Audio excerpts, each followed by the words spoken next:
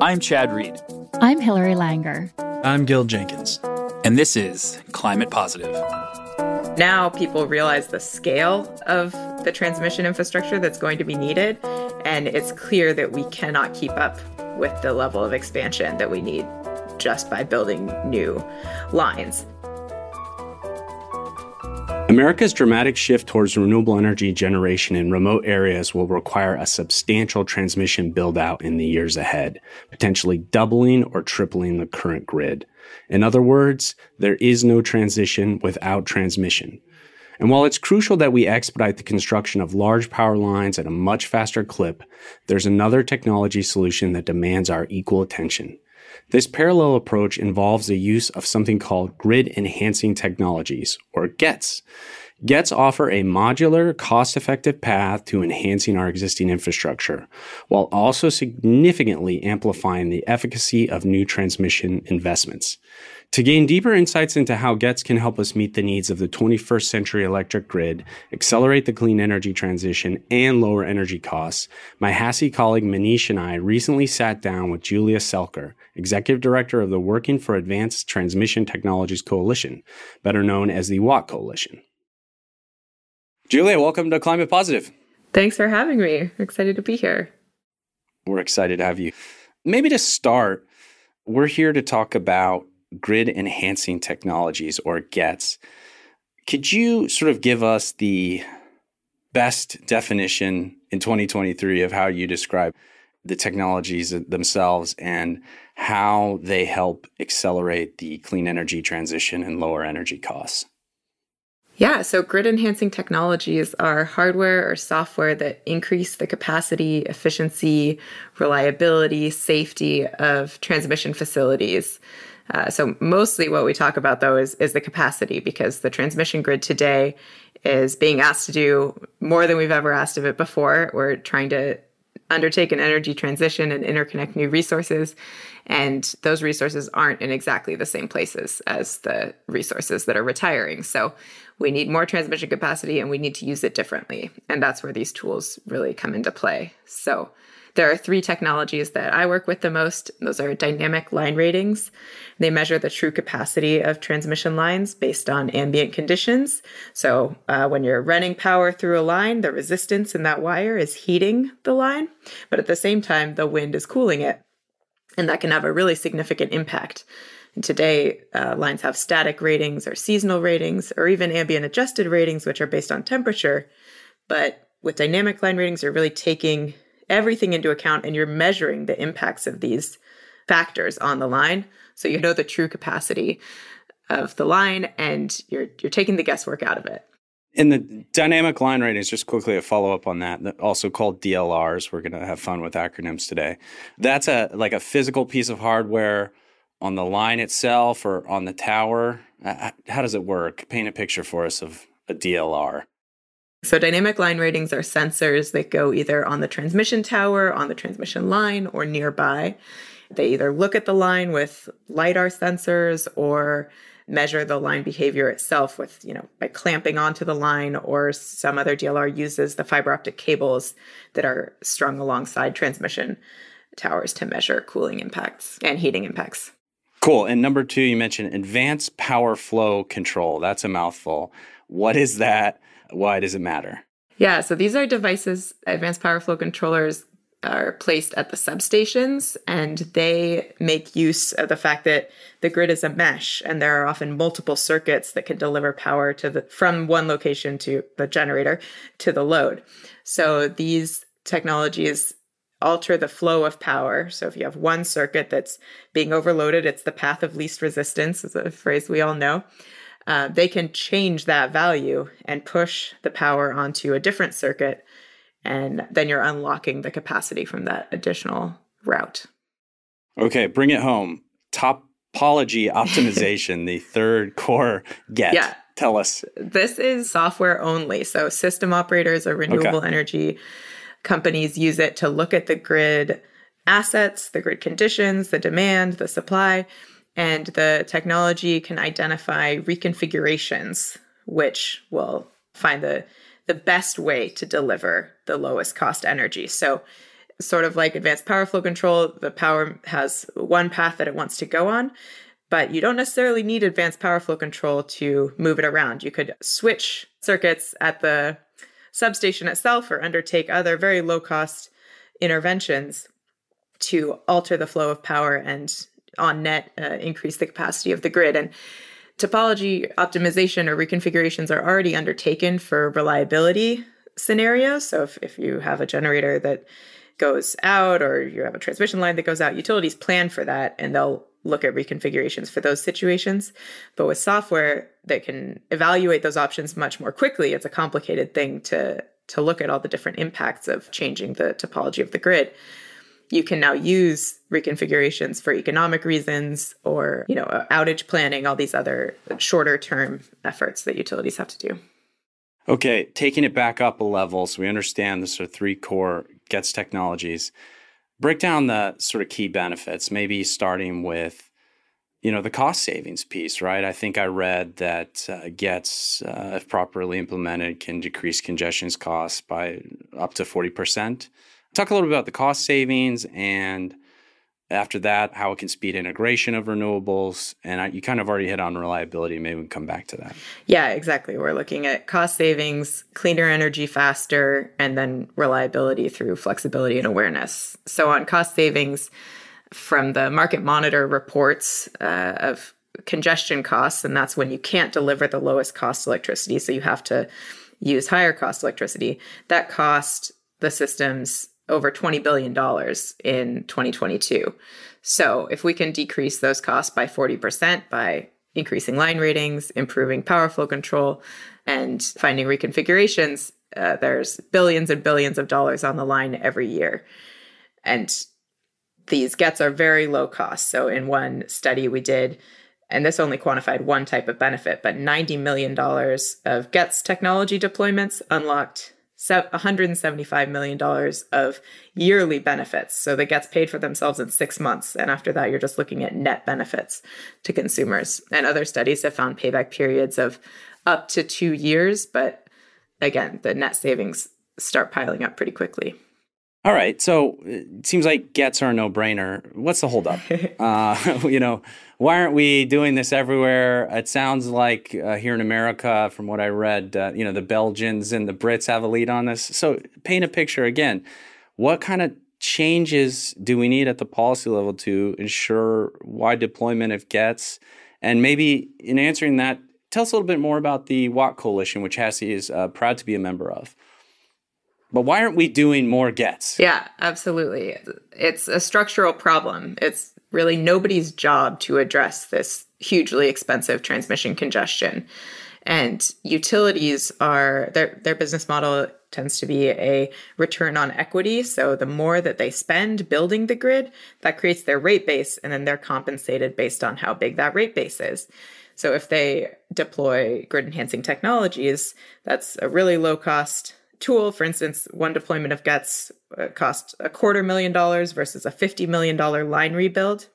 And it reduced congestion by $23 million a year. So that's just, again, a slam dunk. But if you think about the rate base, they were looking at $250,000 versus $50 million. That's a big difference. One thing I'm curious about, Julian, your take on is if utilities have this clear economic incentive to build large transmission infrastructure, not that that's not required, in some circumstances that is required, then what are the carrots and sticks we can deploy? What advice can we give the regulators and the policymakers?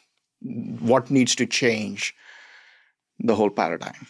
Where to begin? I think another element that's holding GETs back is that utilities are happy to do things the way they've always done them, and regulators are used to evaluating these proposals. They know what a transmission line does, and maybe they don't know what a dynamic line rating device does. So one approach that the Federal Energy Regulatory Commission has taken is a requirement to use ambient adjusted ratings, and that's just a blanket requirement.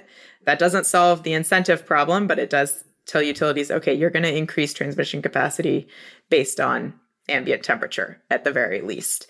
And that order 881 also required the RTOs to prepare to accept dynamic line ratings. So In that case, we're solving a technological issue where the RTOs might not have been able to incorporate dynamic line ratings into their economic dispatch.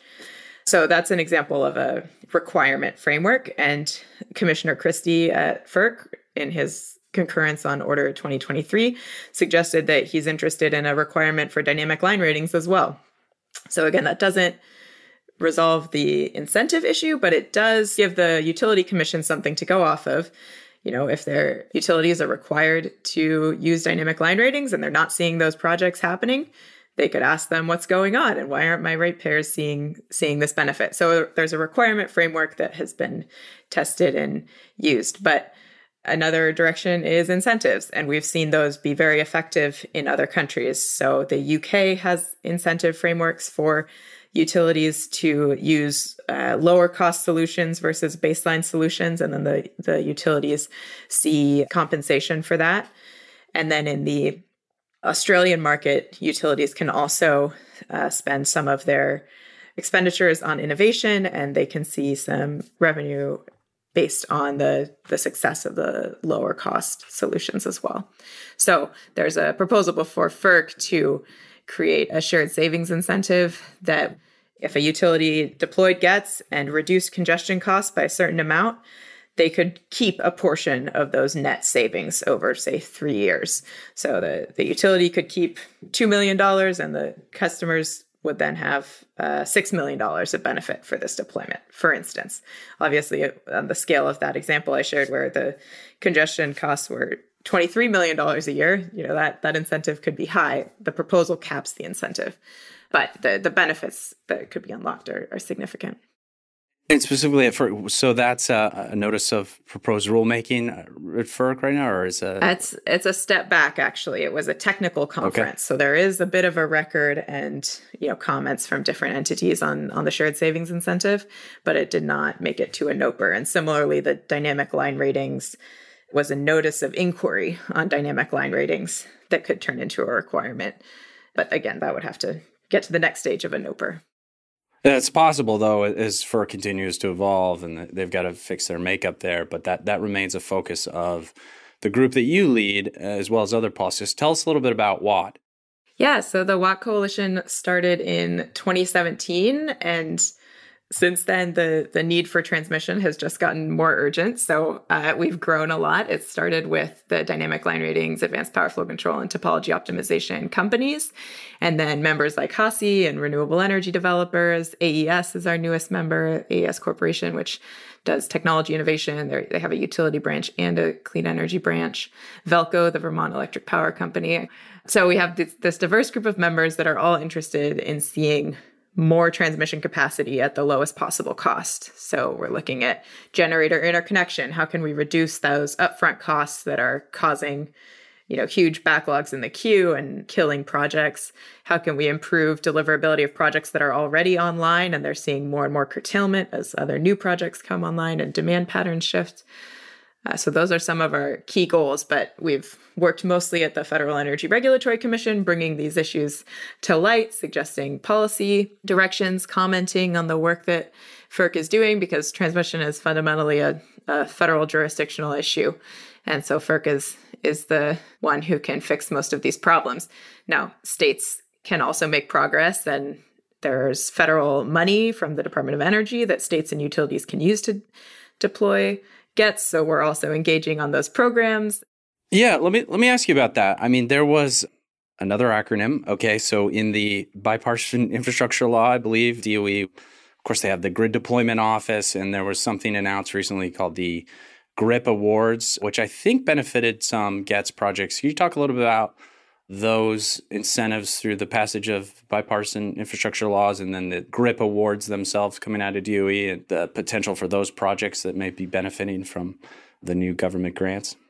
Yeah, it's really exciting. It's a model that was built off of the American Recovery and Reinvestment Act of 2008. So we've seen this happen before where the government put several $1 billion into grid modernization, and we got synchrophaser units across the grid, keeping better track of assets, and now they're doing it again. So the Grid Resilience and Innovation Partnerships Program, the first round of funding funded 4 GETS projects. Oh, actually 5. Let me take that back. One at the Virginia Electric and Power Company for advanced power flow control. Duquesne Light Company is expanding their dynamic line rating deployments.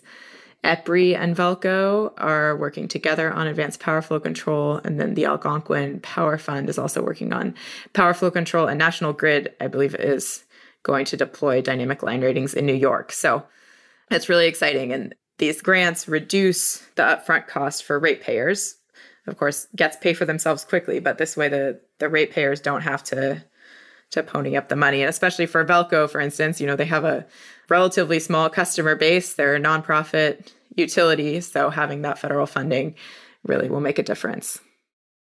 And how about the states? I think you alluded to it, and I think you were at the NARUC conference last week. What's the reaction as you talk to public utility commissioners and regionally at the ISOs and RTOs? What are they doing that's a positive? Yeah, I mean, there was a great meeting in July of the federal and state joint task force on electric transmission that focused on GETS. And that was 10 state commissioners from all different parts of the country, all different business models that they're regulating, vertically integrated utilities, competitive markets.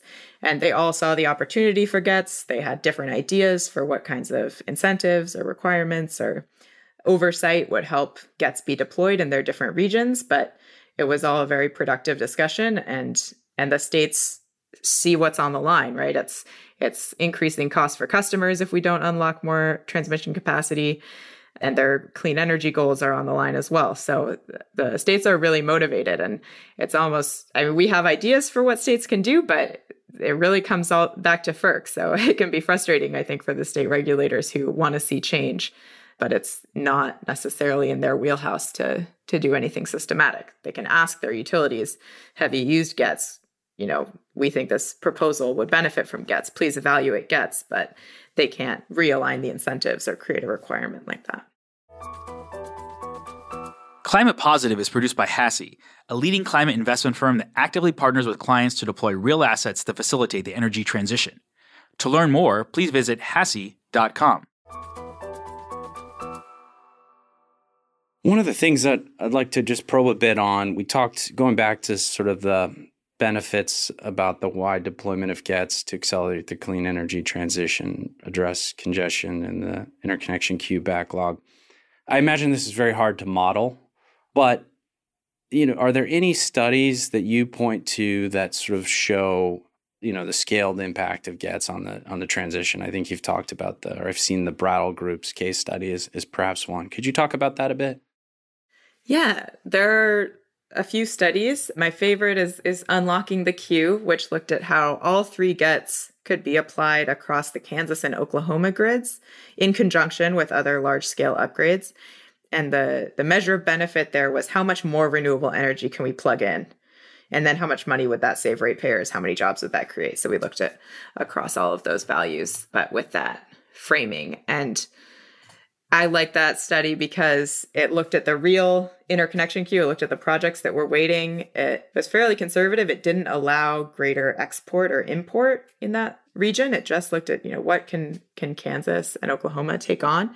And it found that there was twice as much capacity for new renewables if we used GETS across the footprint, which is huge. It also showed in a follow-up study that the large transmission lines that had already penciled out, they were already going to be built, but when they were modeled in this forward-looking 2025 scenario, the utilization of those lines was higher. So GETS can actually increase the net benefits of a transmission line that's already planned and going to be built. So that's another good result from that study. So, Julia, I'm going to jump into something maybe provocative, but how do you address the concern, going back to the point you just made, that GETS in, let's say, transmission planning could postpone or eliminate major transmission upgrades that would eventually lead to greater congestion or reliability issues? So how do you address that concern? Yeah, I think there's been a shift away from that mindset because we that was an initial reaction that we got back in 2017 all the time. But now people realize the scale of the transmission infrastructure that's going to be needed. And it's clear that we cannot keep up with the level of expansion that we need just by building new lines. And even scheduling the outages to make these upgrades becomes really complicated. And it can take years to just schedule the outage and then begin construction. So the situation is pretty dire. So to answer your question directly, there's going to be plenty of transmission to build. GETS will in some cases be a temporary solution, bridging the gap until that transmission is built. Sometimes they might be a permanent solution. Sometimes they could be a temporary solution that becomes permanent when we realize actually a different transmission line would be more useful than this one that we had thought we were going to build as clean energy development actually happens instead of just being forecast. So I really see GETS and new transmission lines as totally complementary. While we are on the topic of misconceptions, I think there's another one that's floating around, which is DLRs are basically an operational tool only, and they really don't have any role to play in, longer-term transmission planning. So what do you think about that? Yeah, I think there are different types of transmission planning and different studies that are undertaken. I'm not the expert on this, but I do think when a renewable energy project is being evaluated, they're getting their interconnection upgrades scoped out, and the scenario that's being studied is a high wind day, and that you're modeling, I'm not sure how fast, 10 meters per second wind at the wind turbine and 2 feet per second wind on the transmission line right next to it. That's concerning. And the scale of the upgrades that can be required because of that mismatch in assumptions can be in the tens or hundreds of millions of dollars. So if we're looking at, a 1% projected line overload that is based on this study where the assumptions were inconsistent, that seems like a pretty obvious time where dynamic line rating should really be considered. And we should not be rebuilding that whole line and using our skilled labor and using our, resources and lines to undertake a big upgrade when something much more reasonable could fix it.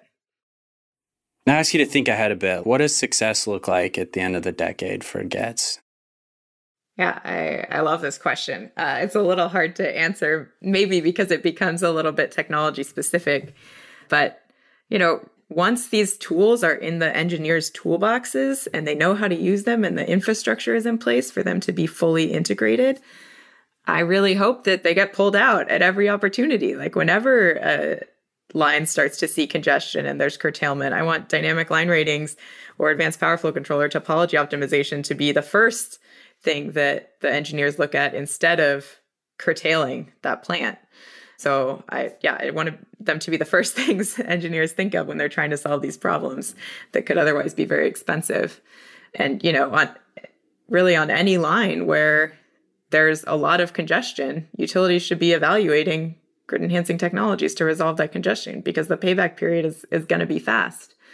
And then I also think back to Manisha's question about modeling, they should be integrated into every step of the transmission planning and operations processes. So are you using topology optimization to plan your outages? Are you using it to, do economic dispatch? I'm sure there are other scenarios where you'd use this software. So it is sort of a top to bottom process where utilities can plug these tools into all these different realms, and that's different teams. So I think it'll be an exciting time of transformation, but I can see these becoming, the default tools to resolve a lot of these problems, especially in the short to near term. So much transmission planning happens, in the 10 or 20 year time frame. But now you can start thinking about transmission optimization in the months or 1 year time frame. And, I think I heard you talk about that maybe this isn't a misperception, but these technologies, in the UK and Belgium, like they were implemented in 2008, some of these, right? And the technologies themselves are getting better. So it's not as if, gee whiz bang, new scientific experimental tech we're talking about, right? Could you elaborate on that? Am I right? I mean, the tech itself is getting better, but what we're talking about has already sort of been in place for a decade plus. Absolutely. I think utilities in the United States were piloting dynamic line ratings in the 90s, or maybe late 90s, early 2000s.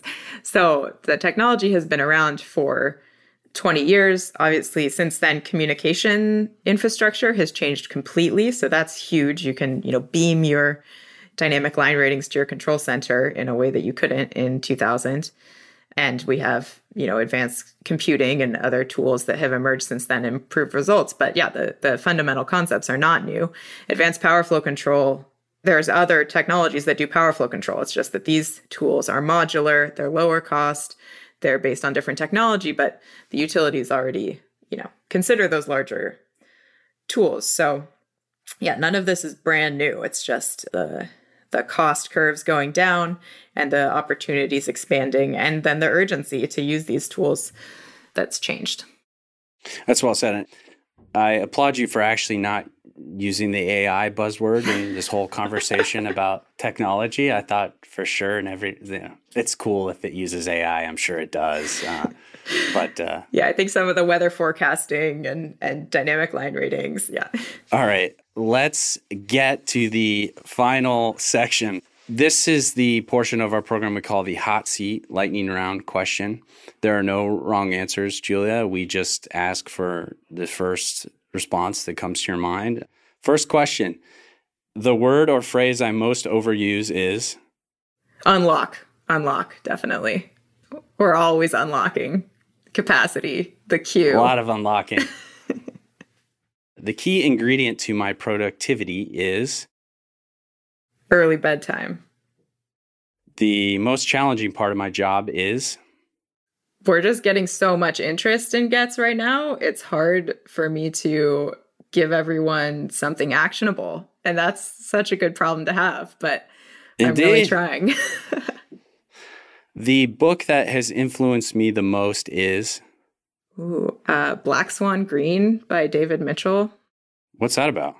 It's just a cozy little Bildungsroman about a boy in the UK, but he's just got this really great way of showing us that life is how you interpret it, and everyone's trying their best and growing. How did you go from a bachelor's degree in physics to a career in communications and policy? Well, it was a journey of figuring out what I could be totally obsessed with, basically. And the electricity system is a great puzzle of people and technology and institutions and physics. So I guess that's the short answer. And I guess as a proof point to that, I was also looking at your social media, and I cannot believe that you were able to write a fairy tale based on FERC Order 2023 that you suggested. I have toddlers would, if they're interested in a bedtime story about the interconnections, problems, and solutions. I won't ask you to recite it, and we'll put it in the show notes. But wow, that is. Tell us about how you were able to generate a fairy tale based on FERC Order 2023. It started with an idea that Hannes Pfeifenberger from the Brattle Group put out, that the transmission expansion problem was going to be solved in 3 pieces, with new lines and reconductoring and rebuilding and grid enhancing technologies. And I think I was listening to a webinar where it was all sounding very hard and frustrating to get what we need. And I thought, it's just not that hard. And really, as much as we might want to blame the utilities for not bringing on Gets or, be frustrated at the pace, it's not necessarily anyone's fault. We can all work together on this, and we have the tools to fix it. So it was sort of a very hopeful story about personifying these technologies and how they would help 3 brave little generators chugging away. I love it. We'll put that in the show notes. It's good for the holiday season for anyone that wants to read a fairy tale about FERC Order 2023. Okay, final question. Finish the sentence. To me, climate positive means? Just pushing for solutions. We have the tools. We just need to all get aligned on them. And there are forces that try to slow down the solutions. There are forces that try to speed it up. But the closer you get to working on these issues, the more possible it all seems, even as climate science gets more and more frightening. Thank you for that. And thank you for your time. Thank you, Julia. Thank you. This was a pleasure. If you enjoyed this week's podcast, please leave us a rating and review on Apple and Spotify. It really helps us reach more listeners.